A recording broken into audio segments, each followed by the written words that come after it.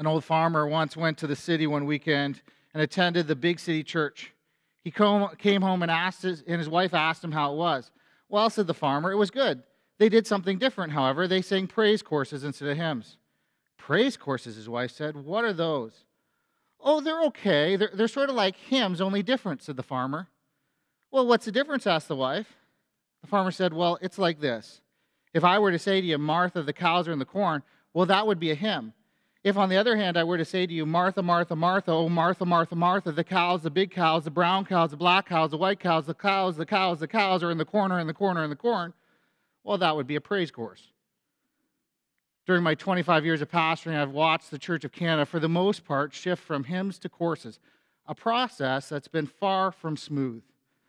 I'll never forget walking through the worship wars at my last church.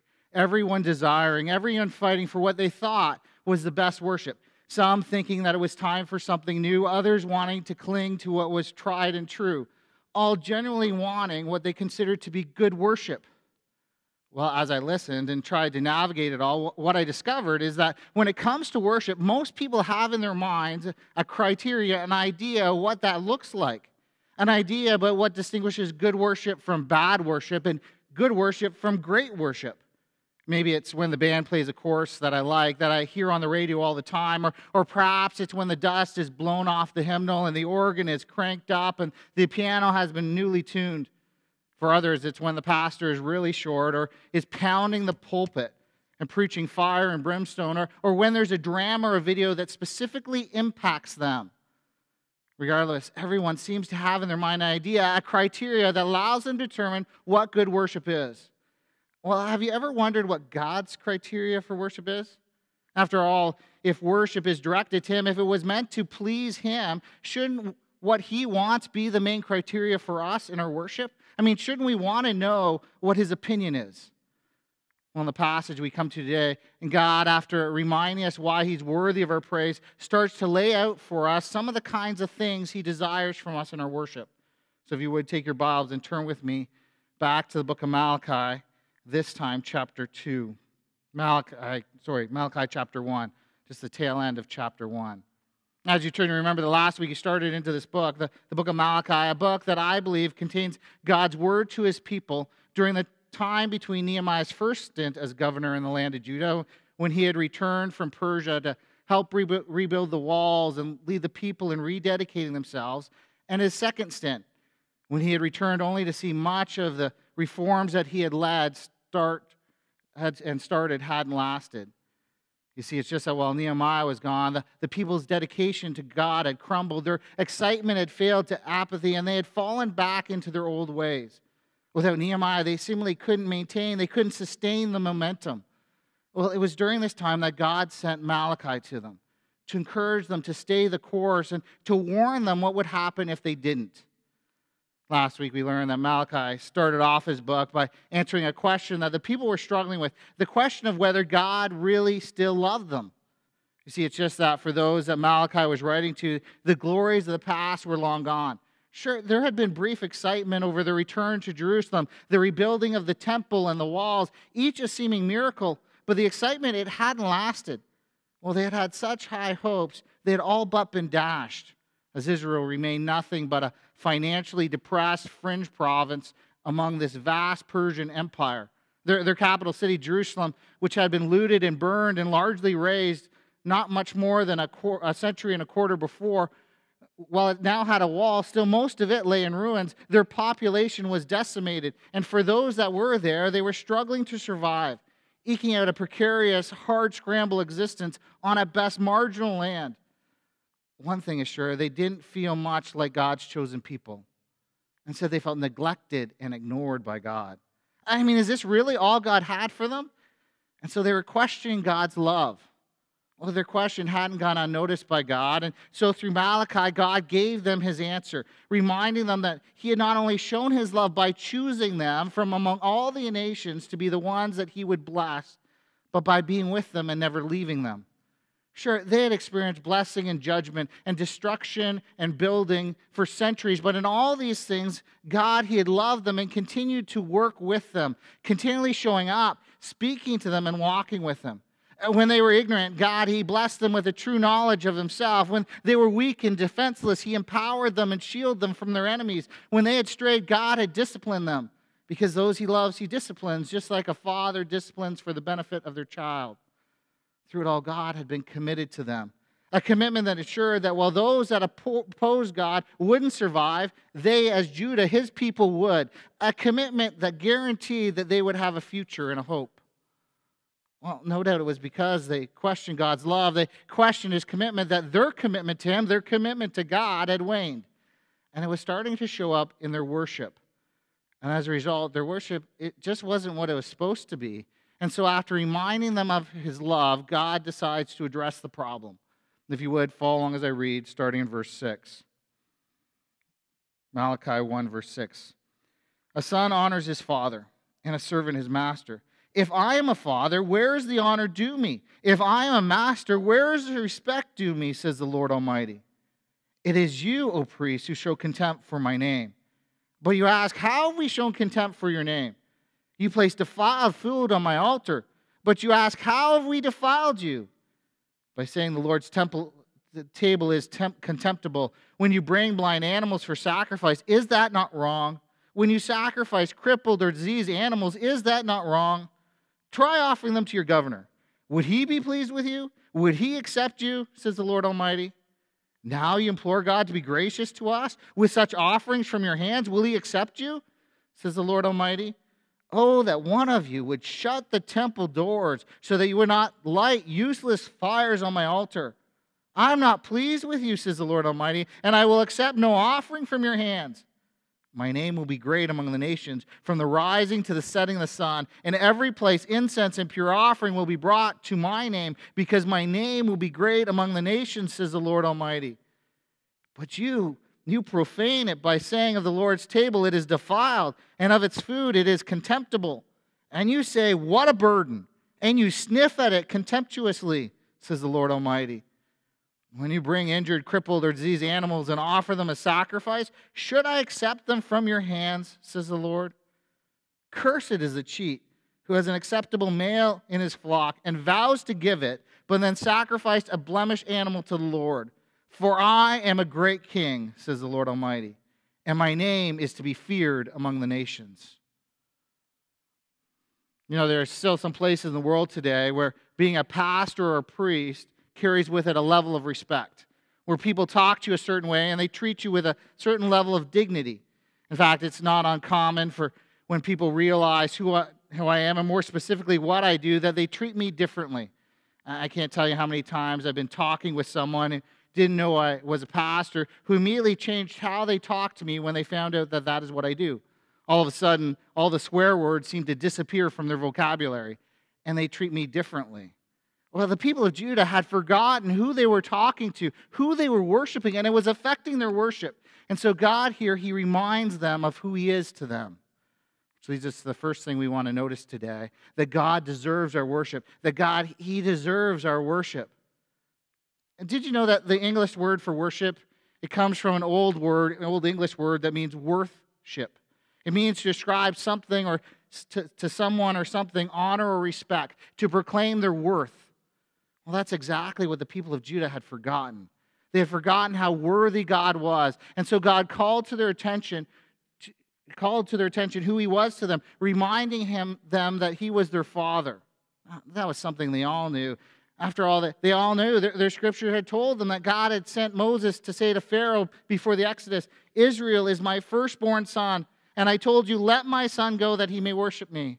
They all read how God had promised that He'd bring His people back, saying, I will say to the north, give them up, and to the south, do not hold them back. Bring my sons from afar and my daughters from the ends of the earth. Everyone who's called by my name, who I created for my glory, who I formed and made. And they had heard how Isaiah had called God our Father and our Redeemer. So for them, it wasn't really debatable. It was commonly accepted. God was their Father. Just like a loving Father, He had saved them from harm and protected them from tragedy countless times. He had redeemed them like a loving Father, nurtured them like a loving Father, disciplined them like a loving Father. But here's the thing. While no one would have denied that He was their Father, they didn't treat Him like one would normally treat their father.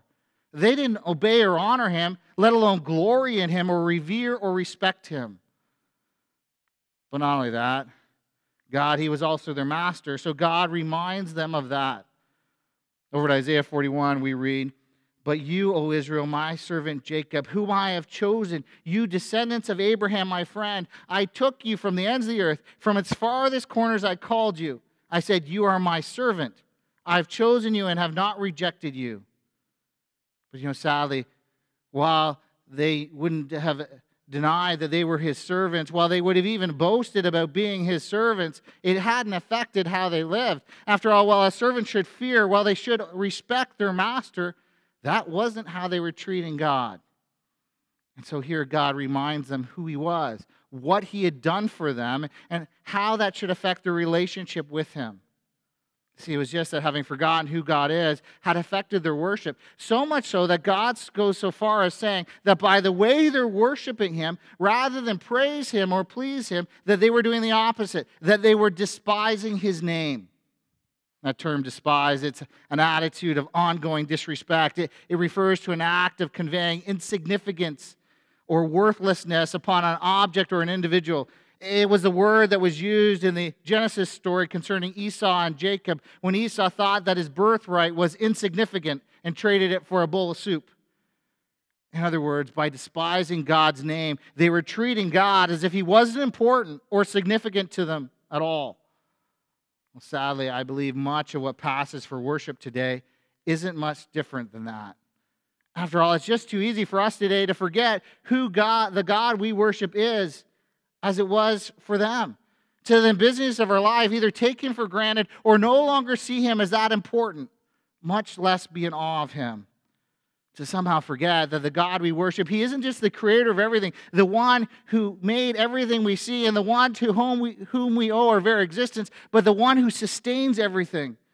As the Apostle Paul put it, the one who holds all things together. In other words, if God were but to remove his hand for a minute, the very makeup of matter, the laws that govern our world would spin out of control and all would be lost. It isn't hard for us to reach the point that we no longer see God's majesty and his sovereignty and creativity through all that he has made, the wonders of what he's made, and stand in awe of it. It's all too easy for us to forget what he's done for us as believers in choosing us, redeeming us, preserving us, saving us from sin and death, adopting us into his family and giving us a future.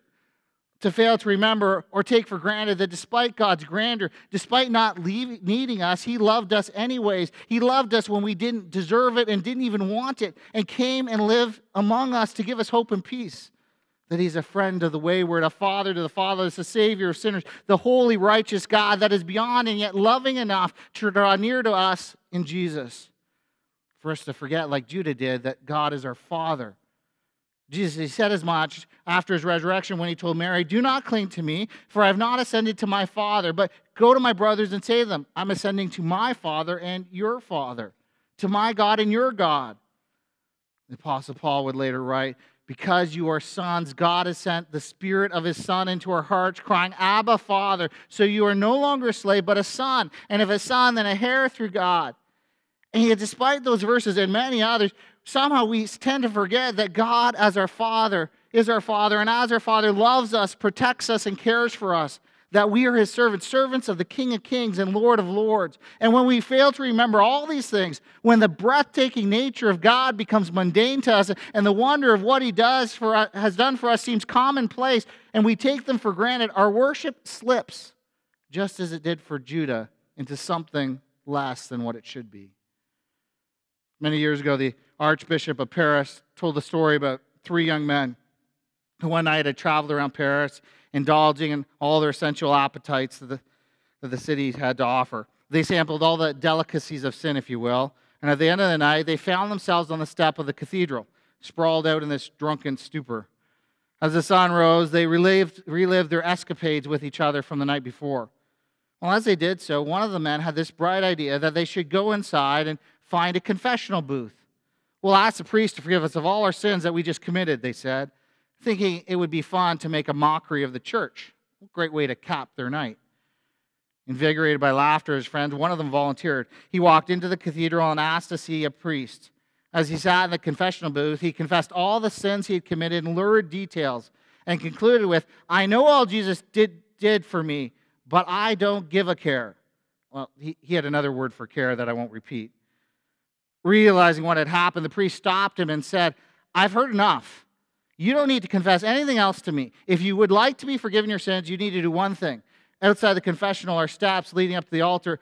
On the altar is a statue of Jesus. Simply go up to the statue, kneel, look at Christ on the cross, and say those words to him. The boy is shocked, but he left the booth, and as his friends walked, he made his way up to the altar.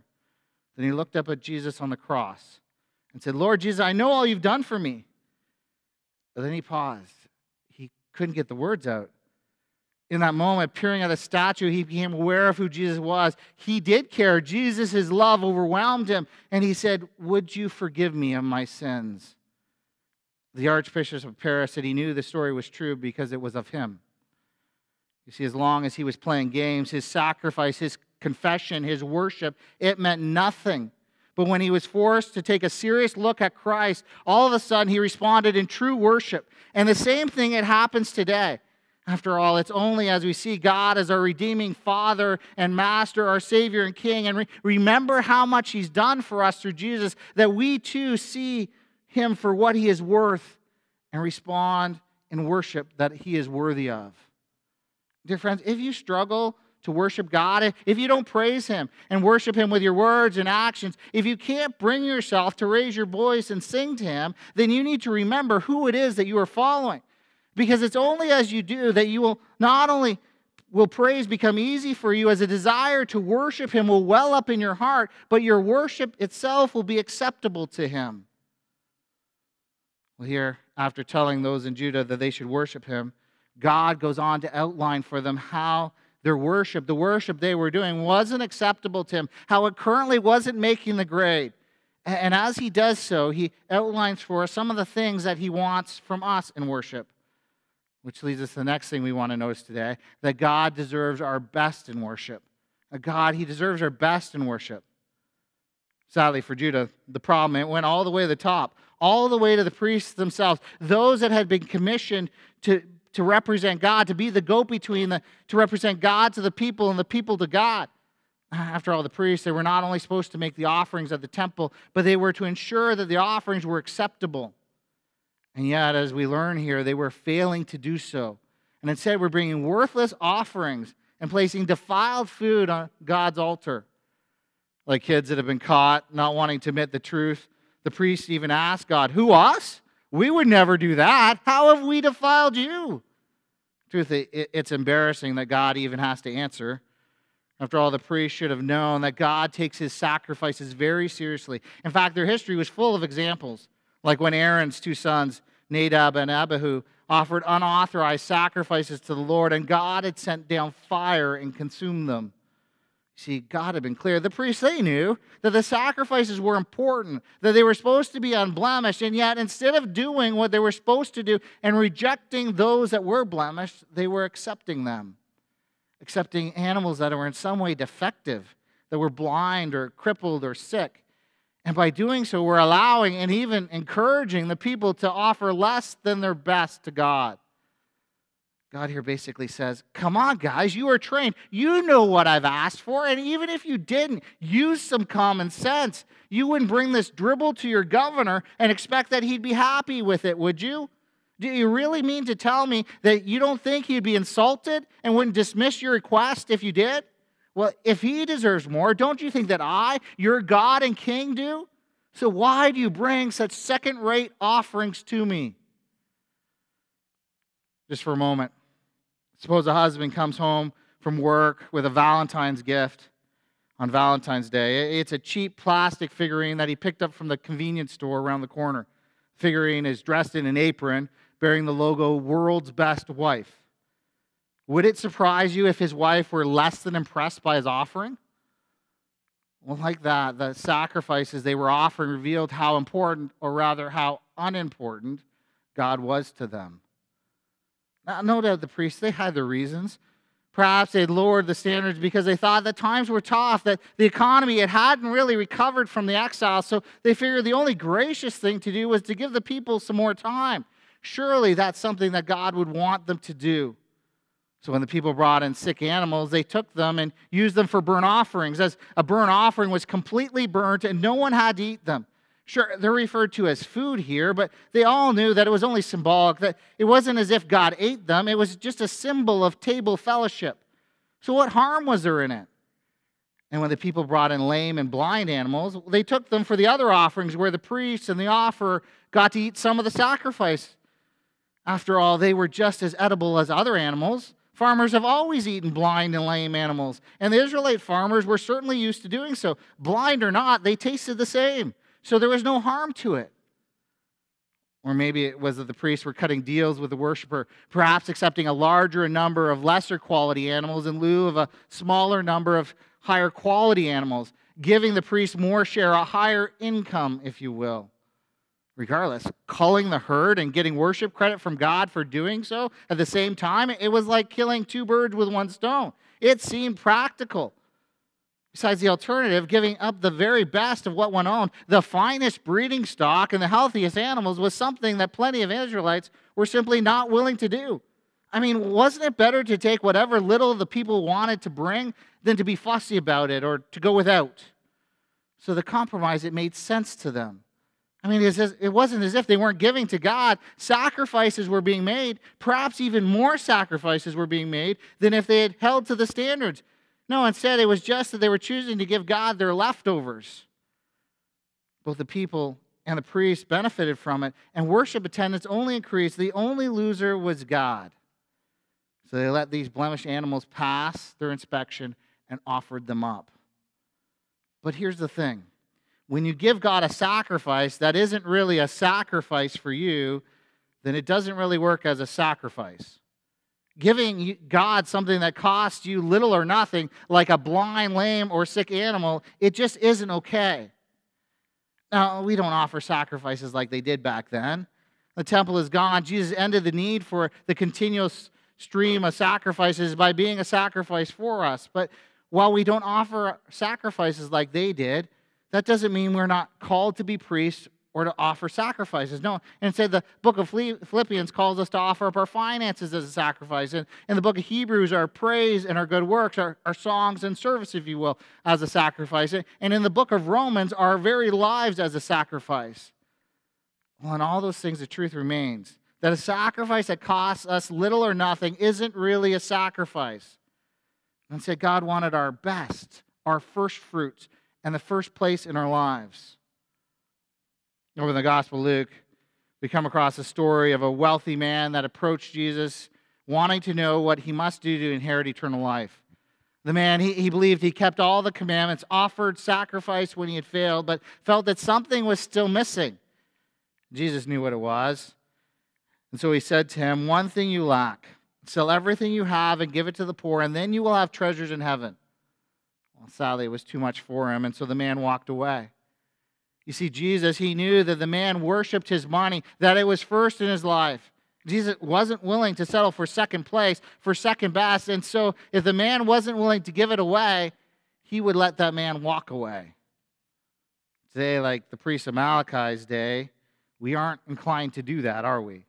No, instead, if we were Jesus there, when the man turned and started to walk away, we would have been tempted to chase after him and say, okay, all is too much. Maybe I overstepped there. Don't give it all away. What about half? Maybe give half of what you own away. Well, that's too much. Well, maybe a tenth, a tithe, or maybe a percent now and a percent later, or forget about it all. Just come. We could use the attendance numbers.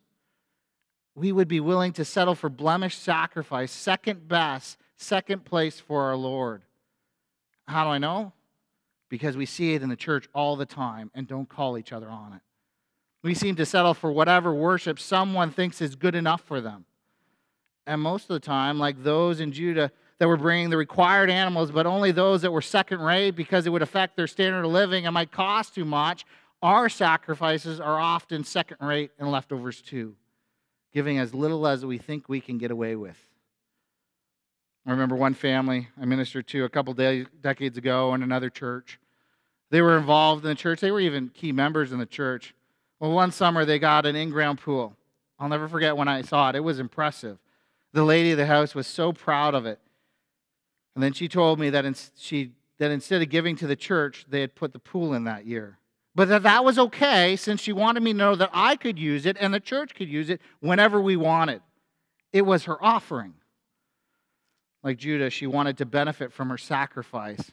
And as a result, there was no sacrifice to her sacrifice. Well, hopefully you and I, we haven't gone that far, but my guess is that at some point we've tried to minimize our sacrifice. No, maybe it wasn't around money. Maybe it was around time. Giving God and His work what little time you have left over after your work and your family and your holidays and your hobbies and TV time. Well, here God is clear that isn't the kind of sacrifice that He wants and deserves the best. Sadly, we've reduced the words of the hymn, or we've often reduced the words of the hymn, I surrender all, to I surrender some in our hearts. At least that is what the people in Malachi's day were doing, and yet they failed to see it. Instead, they were acting as if everything was okay, as if what they would do would even be enough to gain God's favor. At least that is what verse 9 says. Let me paraphrase it for you. You offer that dribble, and now you ask for God's favor? Today, you might put it this way. God, I know I haven't attended church in a while. I know I haven't been faithful to read your word. I know I haven't given much of my resources to your ministry. I haven't devoted much time to sharing the gospel. But God, would you do this or would you do that for me? Now, don't hear me wrong. God isn't saying that we somehow can earn His favor by actually doing any of these things. Rather, that the inconsistency of it is appalling. You don't honor Him, but you want Him to honor you. You don't do what He wants, but you want Him to do what you want. Do you really think that God will respond favorably to your request? Do you really think that your pitiful offering will turn His head? He is telling you they won't. In fact, He doesn't even want them. Well, truthfully, giving their second best or third or 43rd best was only a symptom of a greater problem, which leads us to the last thing we want to notice today. That not only does God want our best in worship, but that He won't settle for less than our whole heart in worship. That God wants us to worship with our whole heart. Sadly, here, it wasn't just the priest's actions that screamed of their disdain for the Lord's table. No one said they were even trying to hide their true feelings, as they were telling others that they'd become bored by their work, that it had become a drudgery for them. Meaningless rituals that they just had to go through, a wearisome burden and a nuisance. What this continual job of offering sacrifices, they huffed at it, they snorted at it. And that word nuisance or burden here, it's used elsewhere to describe the weariness the Israelites felt as they walked through the wilderness for 40 years. They were burdened, tired of it. Here, the priests saw their work as a burdensome labor. Their hearts were no longer in it. We too can get there at times, can't we? In fact, I can't tell you how many times over the past several decades I've heard a believer say to me, I hate going to church. Church is frustrating. It's boring. It's a waste of my time. Sadly, it's something that more recently I've even heard from pastors. It's one of the reasons why some of my colleagues have kept their church closed even when they could open over the last year. It's that they've enjoyed not working weekends. They can record during the week and do something else on the weekend. Like somehow working weekends wasn't an upfront expectation when they became a pastor. Sadly, they've started to see serving and worshiping God as a nuisance, something that gets in the way, that takes away from their time at the cottage, that prevents them from living life to the full. So it isn't just them. I mean, how many believers do you know that don't go to church anymore, that don't give God the time of day in their lives? It's ironic, really. After all, most seem all too happy to give their hearts, their time, and even their possessions to their idols, but not so much to God. And just think about your own life for a minute. Start with your money. We all have those things we enjoy spending money on, be it clothes or an updated version of the latest computer game or golf clubs or a new car or saving for retirement. I personally like to spend money on buying exotic wood to work with in my shop and boats that need to be fixed. But while there are things we like to spend our money on, there's other things that we hate to part our cash for. I mean, who likes to pay bills or college tuition or car repairs or visits to the dentist? Well, for a minute, think where on that spectrum giving to the Lord falls. Think about how you respond when you've managed to scrimp some more money away. I mean, are you happy to give it to support a friend's summer mission trip? Or do you conveniently lose the letter that they sent to you asking for support in a drawer somewhere? Or for a minute, consider your time. Most of us live busy lives. We long to spend some time reading a book or visiting with a friend. Well, what if all your regular responsibilities were canceled for 24 hours? You didn't have to do any of them. All the demands were gone. How would you spend your day? And perhaps you'd choose to have an extra day with your kids. Or maybe you'd want a day free from your kids. Would you curl up with a book, or would you go to the gym? Would you simply like to catch up on work without interruption? What were the things you'd want to do? Well, whatever those activities are, they say a great deal about the focus of your heart. I mean, would you invest any of that time in your relationship with God and doing a devotional, visiting someone that was sick, picking up the phone and encouraging another believer? Would those things even make your list? Or would you give all the time away to other things, to other idols? Or just think about the things you get frustrated about when they get squeezed and pushed out of your day. The things when you look back on your day, you wish you had more time for. Are you ever frustrated over the amount of time that our other activities have taken away from your time with God? Or consider how you think about Sunday services or daily devotions. Do you look forward to them? Do you carve out and protect time for them?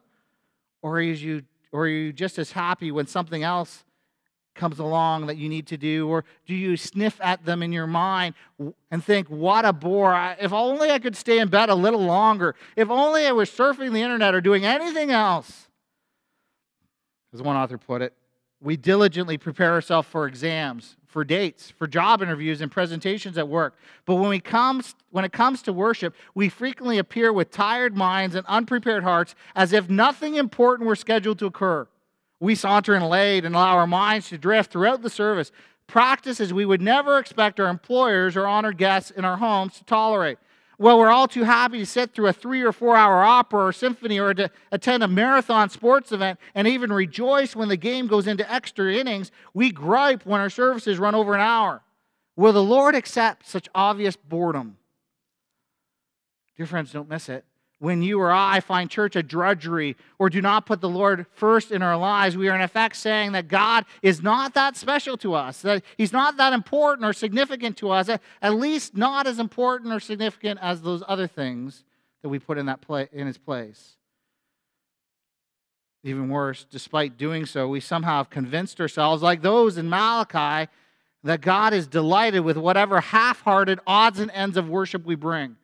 And so we bring as an offering the equivalent of a cheap plastic statue with the logo "World's Best Deity" on it, a blemished sacrifice, half-hearted leftovers, and expect God to be thrilled with it. But God, He isn't thrilled with it. You see, before God ever accepts your gift, He inspects your heart.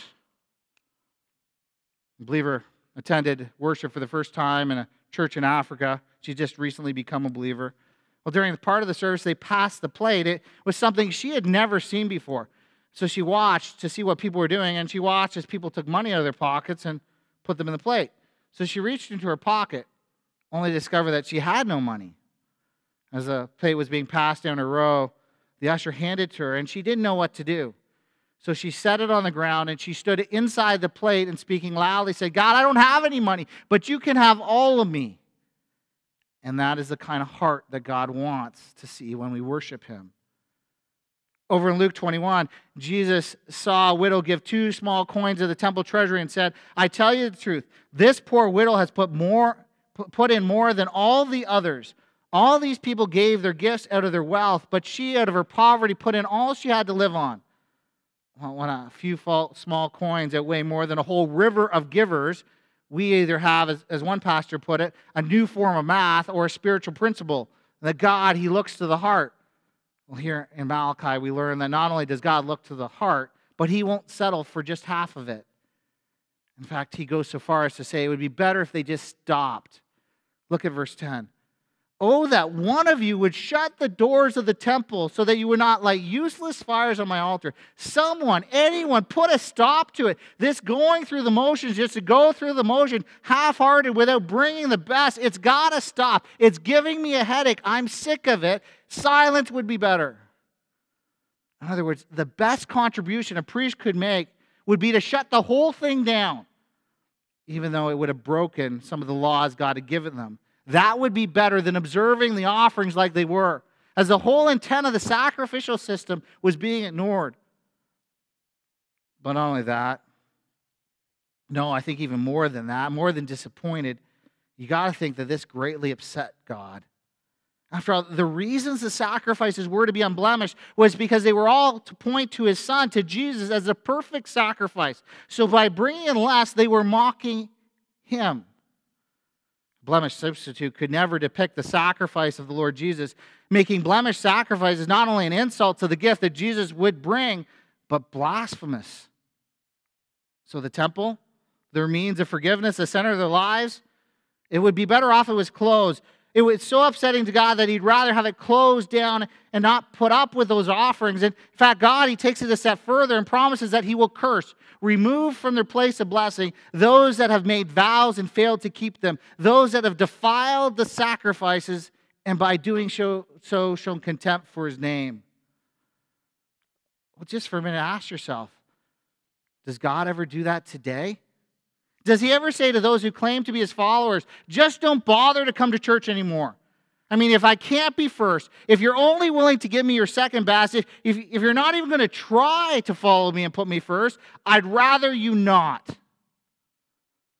Sadly, I think he does. Just as Jesus was willing to let the rich young ruler walk away rather than settle for less. Does he ever say to churches today, why don't you just leave your building closed this Sunday? Let the pastor and Sunday school teachers stay home. Let them stay in bed. You're preaching, you're singing. Are nothing but useless exercises for me. I find them boring and dull. I believe he does. In fact, I believe he does so far more often than we may think. Truthfully, I think he even does what he threatened in Malachi to do and removes his blessing from them. Over in Revelation 2, we come across Jesus writing or speaking to a church in Ephesus. Ephesus was an active church that was doing good things, but were no longer putting Jesus first. Jesus said to them, I hold this against you.